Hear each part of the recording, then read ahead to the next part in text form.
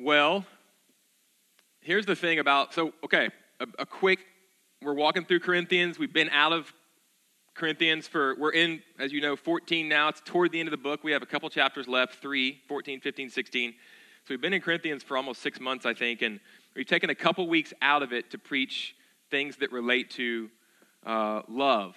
1 Corinthians 13 was the last thing that we preached in Corinthians, and it's all on, it's Paul's encomium to, I was going to say love, but to Christ, who is love.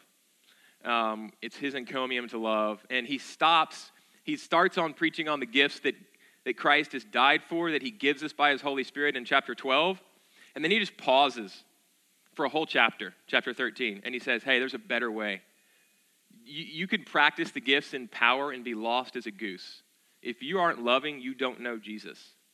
They're all to be held together by love. The gifts are so we can love each other and love the world. That's what I could be done with my sermon after that. Literally, this passage is about the gifts are not for you. They're for others, for the believer to build them up, and for the unbeliever to see them come to Christ. That's what the gifts are for. So Paul just takes a break and says, love, love, love. Without love, nothing else matters. And then he comes back here to the gifts, mainly to prophecy, but to prophecy in tongues. And here's the thing, it's so startling about the way Paul approaches the gifts. The Corinthian church is an extremely gifted, can I use that word? They're an extremely gifted church. They operate in a lot of the gifts of the Holy Spirit. Tons of tongues, apparently. There's some prophecy. There are some miraculous giftings, some miracles, healings, all sorts of stuff. And instead of, when we see that in the church, there wasn't a lot of love. There was backbiting, there was gossip. They were clawing at each other, seeking to be number one, self-promoting, all these sorts of things that aren't godly at all. What we see in the church is when that kind of thing happens, my tendency, let me just say this, would be to shut things down and just say, hang on, just stop practicing the gifts and learn how to love. That's not what Paul does. In fact, his approach is really shocking. He doesn't say, take a break, cool it. Rather, he comes right out of the gate after his love encomium in verse 1 of this passage that Nathaniel just read. And he says, pursue love and earnestly desire the spiritual gifts, especially that you may prophesy. So this is not, if you'll notice, this is not a suggestion. He doesn't say, let me suggest something. I think you should go hard after the gifts. It's not what he through God, is giving them a divine command. Seek after the gifts earnestly, especially run after prophecy. And it's not just here. In 1 Thessalonians 5:16, to the church in Thessalonica, he says, rejoice always, pray without ceasing, give thanks in all circumstances. This is great advice. These are commands, right? These are not advices.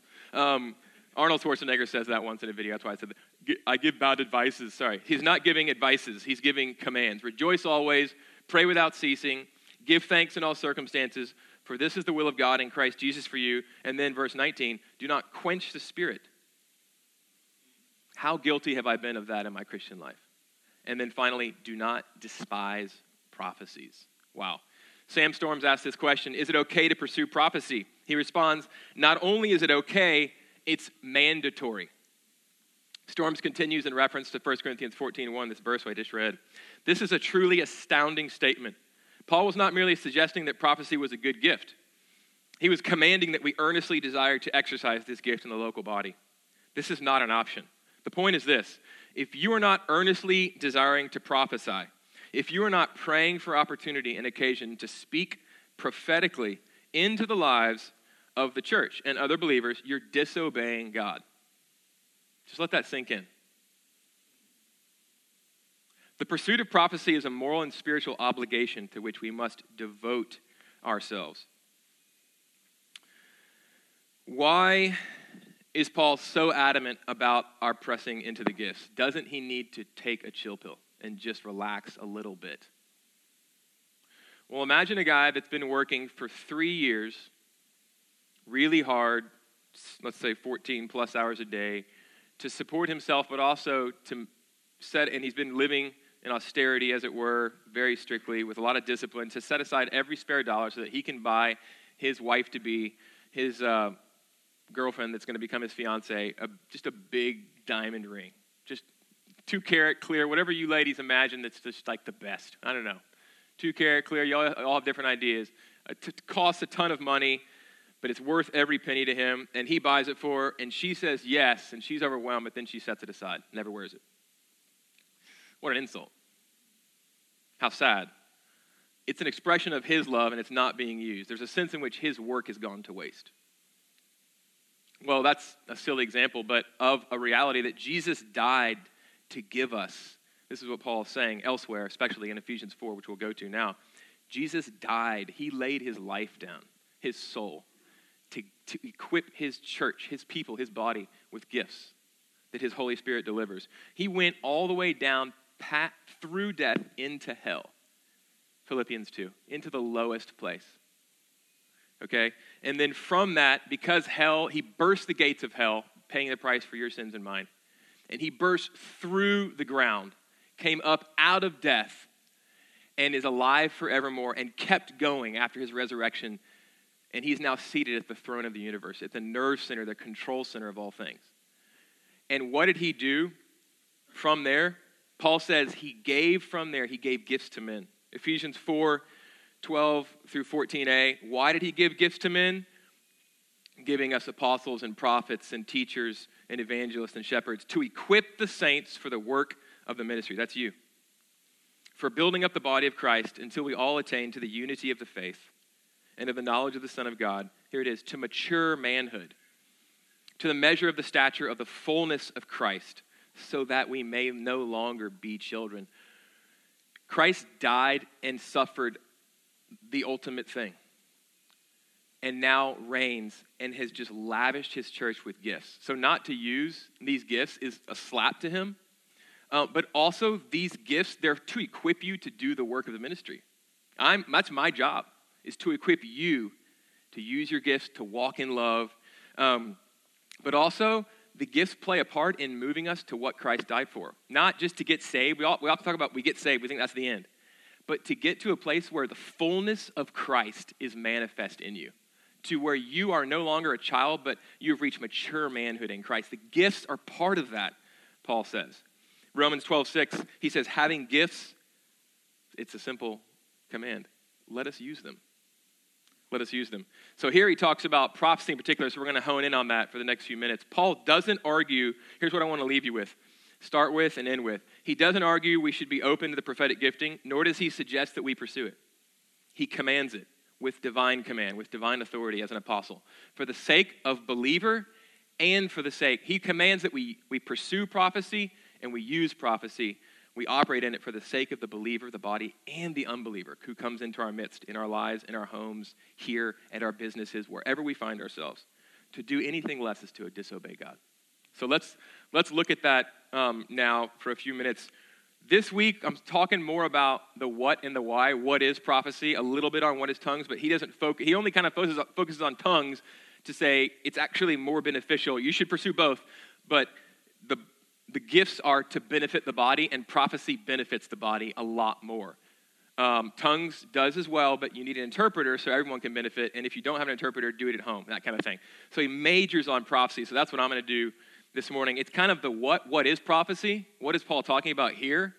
And the why. Why is Paul pushing it so much, which I've already talked some about. Next week, more of the how. Like, how do we do this as Christ's body on earth? Here, in our smaller expressions of the church as family, where we know each other, where we're a family, but we're a family on mission, in our neighborhoods, in our workplaces, in our lives. So that's next week, how. So if you don't get a lot of how this week, that's because he doesn't talk about it much here, okay? So 3 points this morning on prophecy and tongues. What are they? Number one, what are they for? And how should we approach them? Okay, what are they?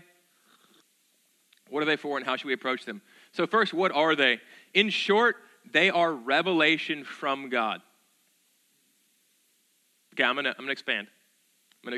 What is prophecy? Wayne Grudem has a book on it. It's in the back. We have a resource table.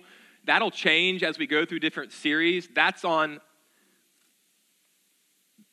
1 Corinthians 12, 13, and 14. The part of Corinthians we're in now. That's on the gifts. That's some equipping for you guys back there. One of the books is this book I'm about to quote. Chapter 3 by Wayne Grudem on prophecy. The heading of the chapter is New Testament Prophets at Corinth. speaking merely human words. Okay, get that. Speaking merely human words. Paul's not talking about a thus saith the Lord. Okay, speaking merely human words to report something that God brings to mind. Okay, let me expand on that. The ESV Study Bible has a great comment. It says that the prophecy is generally used by Paul to mean, and I think this is certainly true here, speech that reports something that God spontaneously brings to mind or reveals to the speaker. But, get this, which is spoken in merely human words, not words of God. Therefore, it can have mistakes and must be tested and or evaluated. And that's where the body comes in. We are to test, we are to weigh, we are to interpret, we are to evaluate with what is our rule, with what is our standard, the written word of God. We know this is the breath of God, the infallible, the inerrant, the living word of God. We take what we feel like God is revealing to us to the body and always back to the word. Okay, so I can sit down now. That's essentially it. All right, I'm not going to sit down. Okay, aren't you sorry? And he goes on to talk about this in 1 Thessalonians 5:19-21. I just read, we ought not to reject prophecy, but to test it, to evaluate it. To reject it and to say it's not around anymore, friends, I'm just going to say it. I have brothers and sisters in Christ who have rejected this understanding of prophecy for today. I love them. They love Jesus. But I do believe it is to quench the Spirit and to grieve the Spirit. What Paul says, do not do. I do believe it. And I do believe, time will tell. But I believe that the age of believing that this sort of revelation from God is not to be taken, measured by the body up against Scripture, is not for the church today. I believe it's dying away. I believe that's dying away. I pray it does. One commentary says, it's a word from the Lord through a member of his body, inspired by his Spirit and given to build up the rest of the body. Such a ministry is available to every Christian as the Holy Spirit apportions to each one individually as he wills, 1 Corinthians 12:11. So the Lord decides who gets the gifts, right? But we are called still to pursue them. That doesn't mean just because you don't have one, you shouldn't pray for it. In fact, the opposite. Paul says, pray for it, ask for it, seek it, and if you have it, practice it. What am I doing here? I have a gift of teaching from the Lord. Am I just supposed to think that it's going to be perfect just right out of the gate? Of course not. Like, I'm hopefully growing at week to week as I practice, and you are patient with me. That's how we ought to be with one another. You encourage me, you're patient with me. If I say something that's off Scripture, you should come talk to me about it. If it's severe enough, it ought to be brought before the elders. That's how the gifts work. That's how the gifts work. The gift is therefore for all Christians earnestly to desire, whether or not the Lord chooses to distribute it to all. Then finally, Gordon Fee. I'm kind of going from the smallest definition to the most robust. Gordon Fee, another commentator, he says, Paul does not say if all the prophets prophesy, but if everyone prophesies, the unbeliever will be convicted by all. See verse 24. See also verse 5. Both the nature and language, this is Fee still, of this argumentation seems to exclude the option that this gift was limited to a group of authoritative people who were known in the community as, quote, the prophets. Again, as with tongues, it probably does not mean that Paul actually expects everyone to prophesy. It does imply the extensive involvement of the whole community in worship, especially in the manifestation of the gifts of inspired utterance. And I should just say here, and I'll probably return to this briefly in the middle of the sermon, but I do believe that traditionally there have been as a shorthand for understanding sort of the full breadth of what prophecy can mean in the Bible. There's foretelling, telling about something that we wouldn't otherwise know, and possibly that has to do with the future. Not always, but it could be an insight into someone's heart or life, always for edification, possibly for conviction, especially in the case of the unbeliever, but also in the case of the believer. So foretelling, but then there's forthtelling. So that's kind of the shorthand. There's foretelling, prophecy, but also there's forthtelling. You're proclaiming the excellencies of God through his word. And let me just say this. I think Paul's mainly, if not completely, talking about the foretelling aspect in this chapter, but elsewhere it talks about prophecy as you're prophesying the very truth of God through his scriptures to someone, and that truth is Holy Spirit's applying it to their hearts. Now, a lot of times these two, there's not like a neat line. Like I've experienced a lot of what I would kind of cast as the foretelling, God's revealing, but then it's coming through me or someone else, and then we're evaluating and taking it back to the Word. But oftentimes, it involves the Word of God written, the Scriptures, or it kind of comes back to that, or the Word of God makes sense of it It's like, that's exactly what you were preaching earlier, and I'll come back to that. So oftentimes there's a mix, like a Venn diagram, okay? There's a mix. What it's not, Old Testament prophecy that was inscripturated. We're not playing that game. Thus saith the Lord is out. We're not doing that. That's not what Paul's talking about. He's talking about evaluating, testing. Again, God's words through you, though. He's not fallible. You are. The Old Testament prophets, it was God's word through a fallible human, infallibly spoken and written down. Not anymore. Okay? We take it to those prophetic words. We evaluate in community as Christ's body. We measure it against the inerrant written word, the 66 books of the Old and New Testaments or covenants. With Old Testament prophecy, we have as scripture, that was the word of man and not of God, and of God, wow. It was the word of God and of man, 100% in both cases, okay? Like I just said, with Christian prophecy today, that's not the case. God's revelation, whether through an impression or a picture or words or a sensation, but also man's words, all right? We must evaluate, we must compare to the perfect word written down and take these things back to it, the Bible, okay? In other words, what am I saying? We must offer prophecy up. I feel like God is telling me something for this community or for you. We must offer it up humbly. Offer it up. It's an offering, and I trust the body, and I want to be, and I'm offering it up to be evaluated and to taken back to God's word. Not thus saith the Lord, and if you disobey it, man, you're going against God. That's why that sort of abuse of prophecy today for the church, which I truly believe is what Paul is talking about here, is why when someone comes to the pastor or to the elders in a church and says something like what I just said, this is from the Lord, and if you disobey it, you're going against the Lord. That kind of abuse is why people shut down the gifts and shut down prophecy and say, you know what, we're just going to stick with the Bible here. God doesn't speak in this way anymore, okay? So we're not going to do that. But we will want to obey God's divine command through Paul to pursue prophecy. But how do we do it? We're going to have to do it carefully together and with humility. Okay, what is tongues, briefly? What it's not, I'm just going to start out with what it's not. It's not a litmus test for the Christian or for the higher life. It's not a measure of Christian maturity. And it's not for everyone, although we should be seeking it, as Paul says. But I think John Piper, for instance, is one famous example of a guy who, at least for a while, I don't know if this is still the case, prayed in obedience to this passage for tongues, for the gift of tongues, whether a prayer language or in the gathering to be interpreted. Never got it, and I think I could be misquoting him here, but I feel like he said something like, you know what, the Lord just said to me, I've given you enough. Stop asking. Or that's so he's a very gifted person. He operates in a lot of gifts, and God just decided not for you. Does that make him less of a Christian? Absolutely not. Should he have pursued it? Yes. Tongues isn't for everybody. But Paul said, I speak in tongues more than you all, but actually I wish that you all would prophesy even more. See? So it's not a measure of Christian maturity. Not everyone's going to do it. We should all seek to. We should all ask for it. You have not because you ask not. I'm going to talk about what tongues is in a bit. Don't worry. Love is. Tongues isn't the measure of maturity. Love is. Paul's reminded us of that. And he continues to remind us of that. Pursue love. Pursue love. The fruit of the Spirit is a measure of Christian maturity, not your gifting, okay? So that the old Pentecostalism I mentioned that because the old Pentecostalism would say, typically, if you're not speaking in tongues, there's something wrong with you as a Christian. That we're not doing that. We're not playing that way. I don't think that's scriptural, okay? It is a language from God, I do believe. A question, are the tongues Paul speaks of here a divine or a human language? I think, and this is something I'm much less sure about, I think he's speaking about a divine language. It's not a human language. It's simply, like if the Spirit comes on me and I speak in tongues, but it's Swahili. I don't know Swahili, but the Lord does, and he's using it to speak to somebody else, or we need an interpreter all of a sudden. That's a human language, but that I don't know. I think there is evidence for that in the scriptures, of that being a type of tongue. I do believe here that it's a divine language.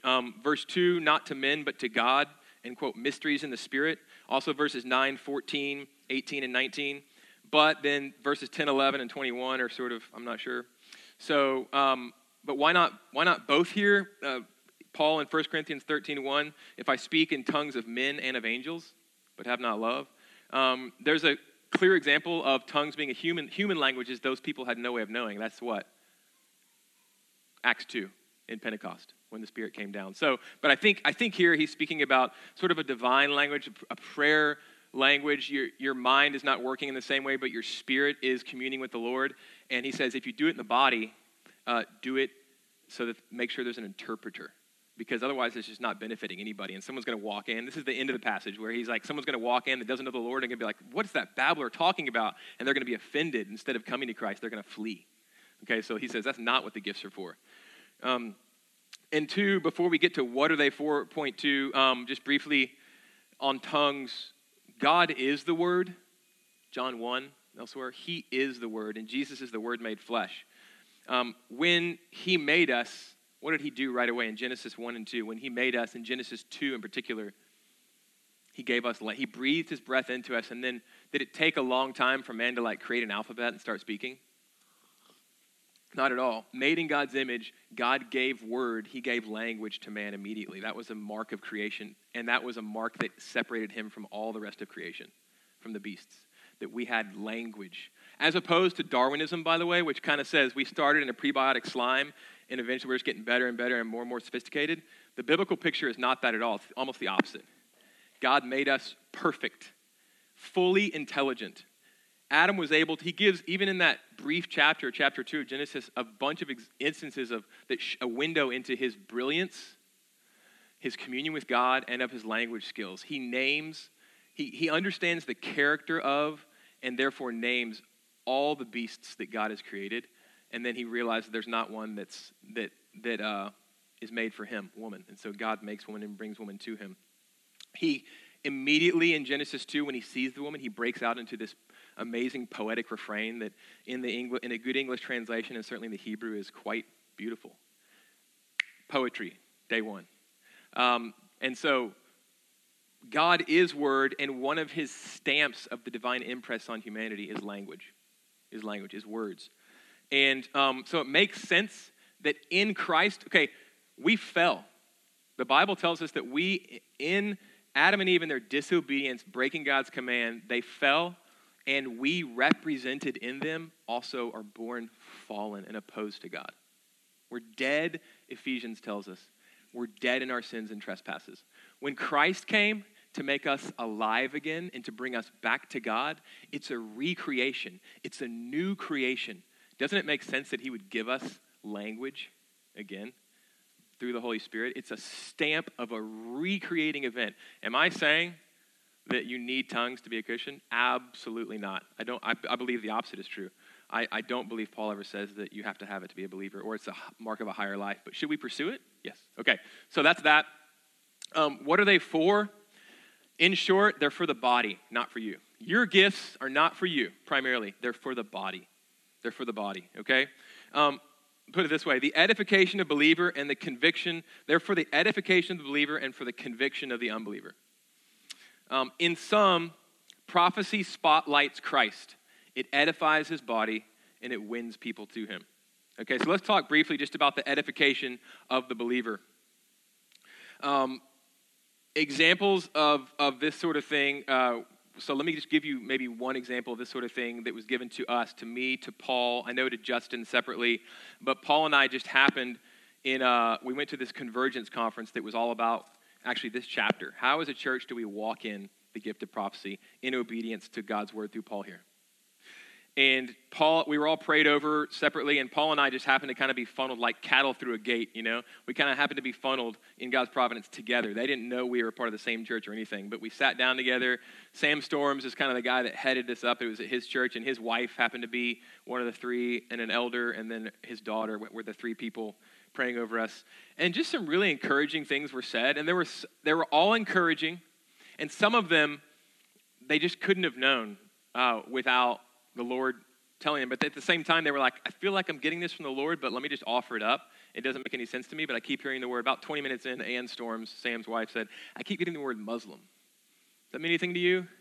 And for those of you that know me, know, like, yes, absolutely. I started laughing. Like, man, she had no idea that I have a heart for Muslims, that this area just south of us is the highest concentration of Arabs in the city. And so, that a lot of us here have that heart and feel like God is going to be moving us in that direction at some point and are already there in some ways too. So that was just one short example of how that edified me and it encouraged me. And another thing she said to us is that you have vision that you've sort of tried to cast and that is in you still that hasn't been sort of grabbed hold of, but it's coming. Like, so that was just an encouraging word. Like, God knows your heart, and he knows the people that you love, and he knows exactly where he's placed you, and he's just stamping that. And so that was, and Paul had words that were encouraging to him as well about their future church plant and other things. So that's just one example.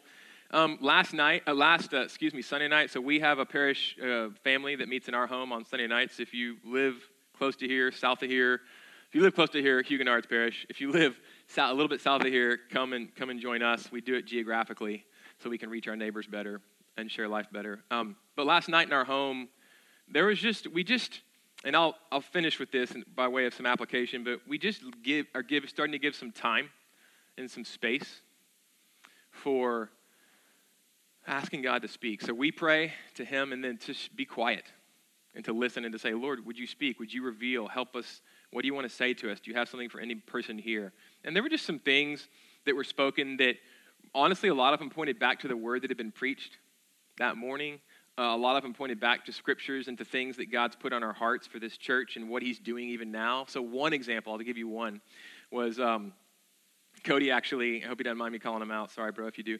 But he came in, and he's usually over with James, taking care of James. But he came in, he's like, oh, are you guys doing the listening prophecy time? Because as soon as you started praying, I just got a word. I just got this Red Rover, is what he said. This sort of image and these words, Red Rover, in my head. And so we were like, okay. So we started to kind of press into that and try to interpret that. And it just, there's a lot there, I think. But one of the things is that Red Rover, he's like, man, we're all I saw this picture of us all holding hands, our parish family, the whole church family. And it's like, you always go for the weak to try to break through the weakest link at Red Rover. That's how you win.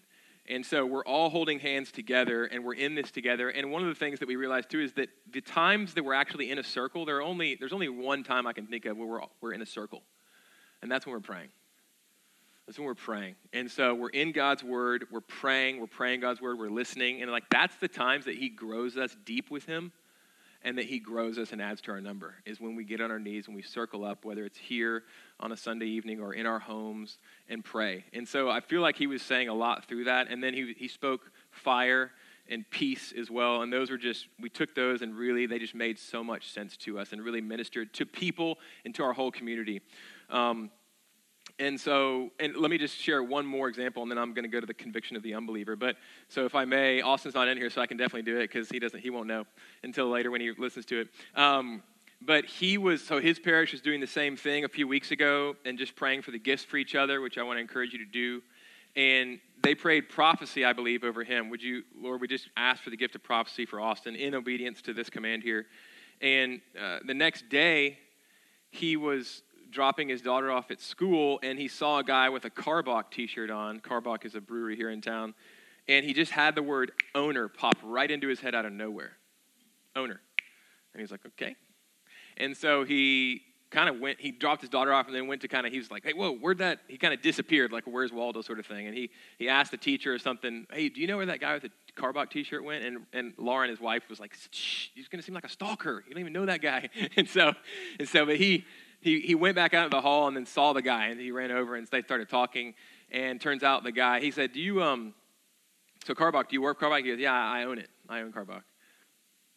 I knew that. He didn't, I don't think Austin said that, and so they started talking, and there's more there because Austin is starting a distillery, and there was just a huge business connection and some other things that happened there. Austin never would have, it would have turned out differently.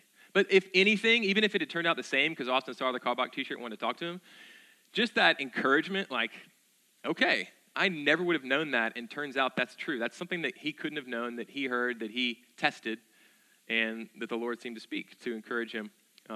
So that's some edification of the believer. There's so many more examples. I don't have time. The conviction of the unbeliever, again, Paul makes this transition in verse 20 through the end of what Nathaniel read through verse 25. What is he doing or saying? It's a tough passage. It is a tough passage. I'm not going to unpack it all, but he seems to be saying that although the gifts are for the body of believers as such, as we minister to one another through them, unbelievers can come to faith by seeing God at work among us. I think Paul said it in our liturgy and in our worshiping this morning before I came up. God is here. God is among us. And we had a church, a Presbyterian church that was charismatic in the Carolinas where I went to seminary, that operated in obedience to God's commands here, and they had on their bulletin sort of in the as an asterisk on the bottom, hey, the elders are here. They're in the back. If you ever feel like you have a word from the Lord and you feel like it needs to be spoken to the body, to the congregation during this worship gathering, bring it, take it through one of them, let it be evaluated. At the proper time, they might bring it before the congregation, or maybe they will allow you to say it. So it was done in order, and there was just a sense through that gifting and through other giftings that God was, through the singing, through the preaching, through the body, receiving things from the Lord, giving them up, letting them be evaluated and tested, taking them back to the scriptures. There was just more of a heightened sense. This is a sanctuary. It's a holy place. God is with his body, speaking through his body, equipping believers, and yes, convicting unbelievers to put them on their face to go, God is here. What must I do? I'll never forget that. And I want this to be that kind of place. And I think a lot of ways it is. I think learning to walk in this is going to increase that. And that is one of my prayers. So this can happen in a corporate setting on a Sunday, but not just. It shouldn't stay here because what? This isn't church. You're the church. And we want to get a sign made that says entering the mission field. That's at the exit. You are now entering the mission field. We saw it at a church and thought, that's so cool. We got to do that. You're the church in the world that's scattered out throughout the world. This is your launching pad into the world that God has placed you in with your neighbors and your coworkers and other relationships that you have throughout the week. So this sort of thing, we learn to do it together here, and we go out into the world to continue to operate in our gifts so that people might come to know Christ and be built up in Christ. We gather to scatter. I want to see prophecy teams. I think some people call this treasure hunting at the Galleria Mall. Not now, don't worry. We're not going to go do that next week. Justin and I might, but and Nathaniel. But hey, it's going to take some time. We're going to work it out in our parish families where there's trust, there's accountability, there's safety. It's a small group. We're going to eventually learn how to work it out here on Sundays. Eventually take it out, take some risks, see God work in the world as we do this together. So let me share one example of how this can operate on an unbeliever. While preaching in the hall on one occasion, Charles Spurgeon said, I deliberately pointed to a man in the midst of the crowd and said, there's a man sitting there. I just pointed at John. Don't worry, John, this isn't you. Unless you're a cobbler, which I know you're not. There's a man sitting there who is a shoemaker. He keeps his shop open on Sundays. It was open last Sabbath morning. He took 9 pence, and there were 4 pence profit out of it. His soul is sold to Satan for 4 pence. Said this from the pulpit. A city missionary doing his rounds later encountered this man reading a Spurgeon pamphlet and talked to him about it. And the man told him, at first I was afraid to go. He said that exact thing happened.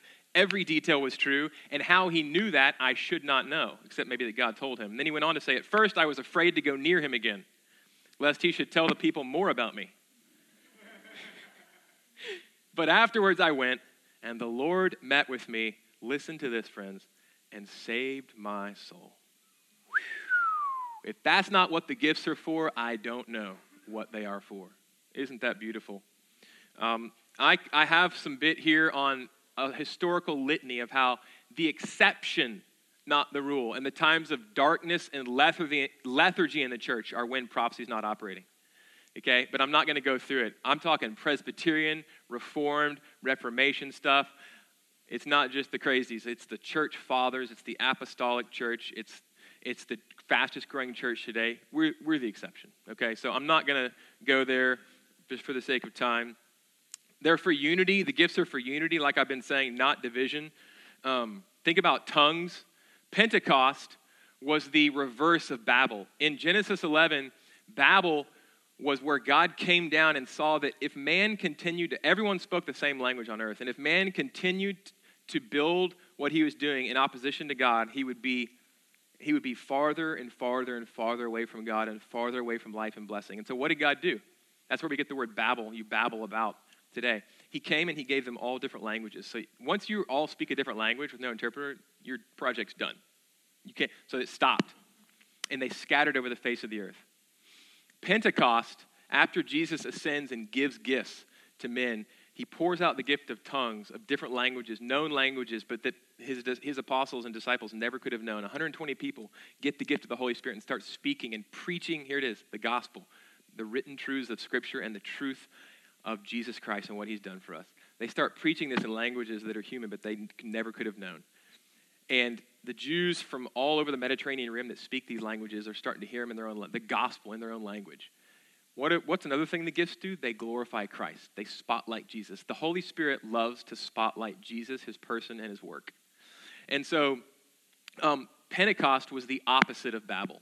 It was God saying, through the death and the resurrection and the reign of Jesus Christ, I am bringing humanity together again through Jesus Christ. All of us from different stages, different countries, different languages, different socioeconomic classes, and the more we grow, the more and the more and the more that will be the case. The one thing that we have in common, the one thing that unifies us is Jesus Christ. And he makes us a family through his shed blood and torn body. And Paul just says, look, tongues don't help believers as much, in a corporate setting especially, and they can actually do damage to unbelievers who come in and hear people babbling and then head out. Prophecy is the opposite on both counts. It can convict and encourage the believer, and it can bring the unbeliever to repentance and faith. Man, if you're an unbeliever, and you walk in and somebody reads your mail, and they're like, I don't know how, and they're like, how did you know this? And like, well, I feel like the Lord showed me or gave me an impression or told me this, and I just wanted to offer it to you. Man, just like Spurgeon did. Man, that is huge, that God cares about you. He knows you. He knows the depths of your heart. He wants you to come to him in Christ. He's beckoning you.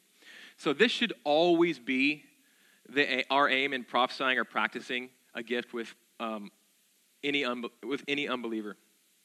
So what if we read their mail? And we're not in charge of them coming to Christ, but so what if we read their mail and tell them something God's told us if they don't come to know Christ, if they aren't saved? It's a loss. Now, again, is God the one in charge of that? Are we simply called to be faithful? Absolutely. But we should always be seeking to exercise the gifts to build each other up, to walk into the mature manhood in Christ, and to see people saved and set free and come to Christ. That's the win. That's what we want to be praying for and pressing into.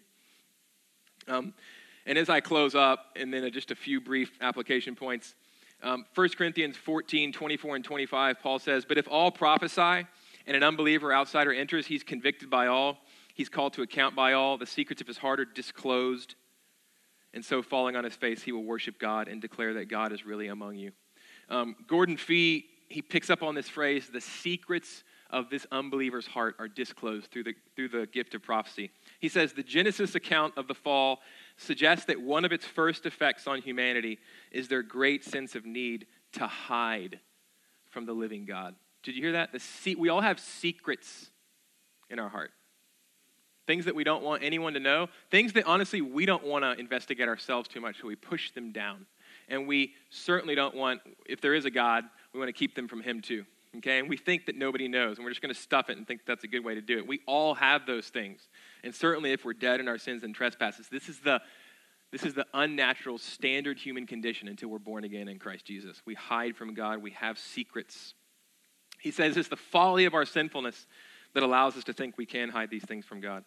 Thus, one sure sign of the presence of God in the believing community is this deep plowing work of the Holy Spirit, whereby through prophetic revelation, the secrets of the heart are laid bare.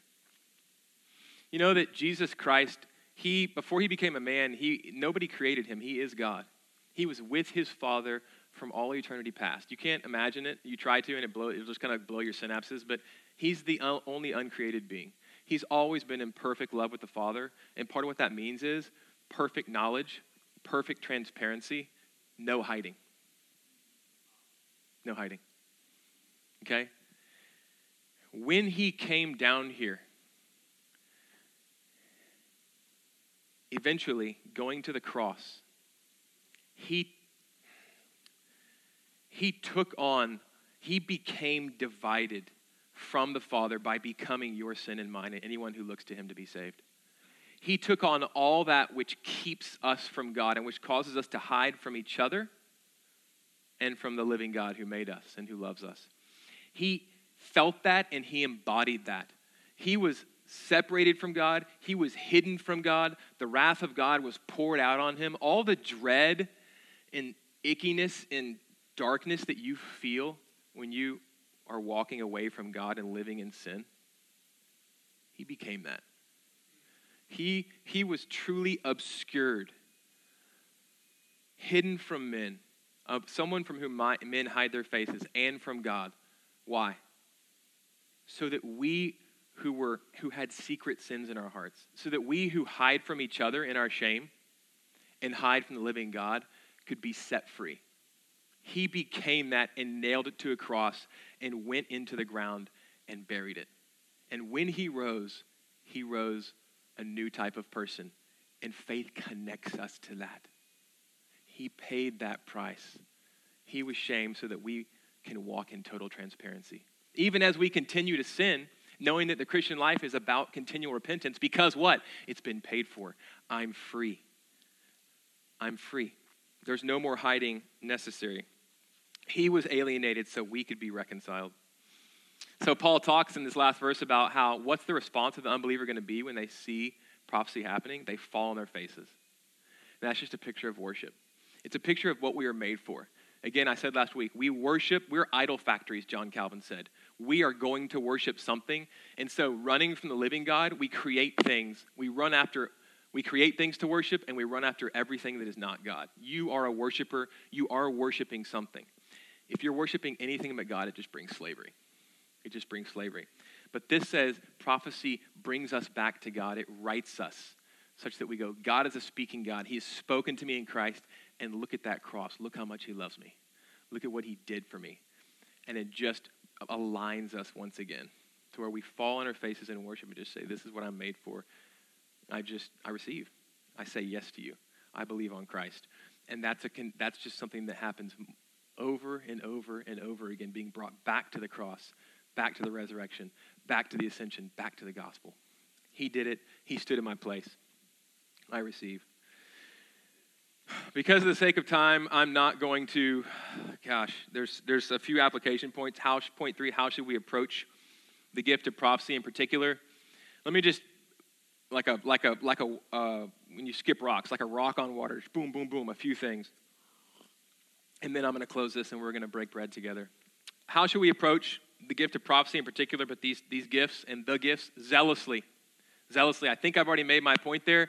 But when Paul talks about, he says in verse 1, what? Pursue love. And then he hitches that, doesn't he? He's been talking about love and his encomium to love in chapter 13. Pursue love and earnestly desire the spiritual gifts together. As hard as you should go after love, go after spiritual gifts in the same way. Zealously is the word used in the Greek. Pursue, by the way, it's a violent word. Pursue love, it's the same word that Paul uses in, he uses it elsewhere in similar ways, but that's used in Matthew 5 in the Beatitudes, when Jesus is starting out the Sermon on the Mount. And he says, blessed are they who are, what? Persecuted for righteousness' sake. That word persecuted in the Greek is the same word Paul uses here. It's to hunt something down. So to passively, feel okay about people, that's not what Paul's saying here. He's saying love should be we should run after love and hunt people down to do good to them. And how better can we do good to people than to tell them about Jesus Christ, to wash their feet, to bring them into the life that we have in Christ Jesus, okay? So he hitches that to pursue love, run after it hard, and earnestly desire the spiritual gifts, especially that you may prophesy. And it's all throughout this chapter, I won't take time. So zealously, secondly, thoughtfully.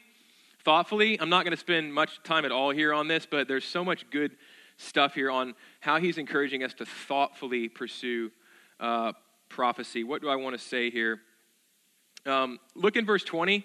Paul enjoins the Corinthian church and us through them to be mature in our thinking. This word means complete or perfect. So don't be babies in your thinking, your knowledge, or your understanding. Rather be perfect or complete.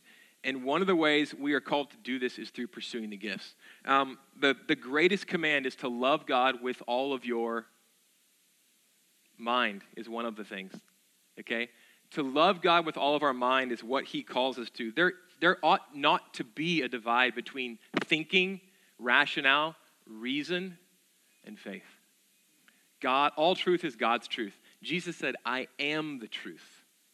I am that. He wants us to use our minds, okay, but to submit them to him in his word, okay? Obedience is the soul of knowledge, okay? And lastly, lovingly, again, I'm just going to co-opt what I just said earlier and just say, he in every way says we ought to do these things pursuing love, loving one another. The gifts are for not you, but the body, and for the unbeliever, that the unbeliever might fall on his face and say, God is among you. What must I do to be saved? Like the cobbler did. Let me close with this bit of application. One commentator, there are, of course, many questions we might still ask in this matter, but it may prove more constructive to look at a passage from one of the mighty prophets of the Old Testament as a way into the nature, content, and impact of the gift of prophecy. In Isaiah 50, 4-6, we read, listen to these words. The Lord God has given me the tongue of those who are taught, that I may know how to sustain with a word him that is weary. Morning by morning he wakens my ear to those who are taught. And he goes on to say, 2 comments. The way of life through which God inspires a person with the gift of prophecy is clearly delineated in this passage from Isaiah. The daily discipline of spending time with God in order to listen to him and to hear his word is fundamental to any authentic prophetic gift. Don't think you can operate in the gifts if you're not spending time getting to know this God who speaks, okay? As Justin said in his sermon a couple weeks ago, the gifts issue from intimacy with the Father. Morning by morning, he tunes my ear to hear him. Spending time in his word, spending time listening alone with him and together. And then lastly, he says the latter part of the passage stresses the need for both, and I didn't read that part, an open heart and a thick skin. Open to God and impervious to opposition. It's clear from all sides that those who genuinely receive a prophetic gift need great courage and resilience in bringing it faithfully to the church. There may be hostility, even rejection, okay? But it's worth it. It's worth it, and it's what God calls us to. So some suggestions on how to pursue prophecy. Be silent. Psalm 46:10, be still and know that I am God. It's a command, not utter passivity, but meditation, quieting our heart on a regular basis before God and his word, and listening. Listening ought to be as big of a part of prayer as talking to God, okay? In this world of noise, screw tape letters, C.S. Lewis has great things to say about how Satan will try to keep us going, loud, distracted. Carve out time and space together, alone, to be silent, to be quiet. Be patient, and I'm not going to go into that. Be confident and be persistent. Ask and keep asking like a child. And then let's make time and space, ourselves, with others, with our parish families, and soon here in the Sunday gathering for this. And we'll walk into it together. Let me pray. Father God, I thank you so much for this word. It's your word, and you don't, and Satan doesn't want it proclaimed, but there were just special reminders of that this morning. As we had all sort of things going bonkers. And so it's just a perverse encouragement that, Lord, you want us as a body to walk in these, not scary things, these gifts that you, Jesus, died for. Help us to do that. Help us to do it in love. Help us to do it so that we might be built up, so that people might come to know you, and so that we might attain to a mature manhood in Jesus Christ, so that he might get the glory, so that people might be saved. Come, Lord Jesus, come. Get the glory in Jesus' name. Amen.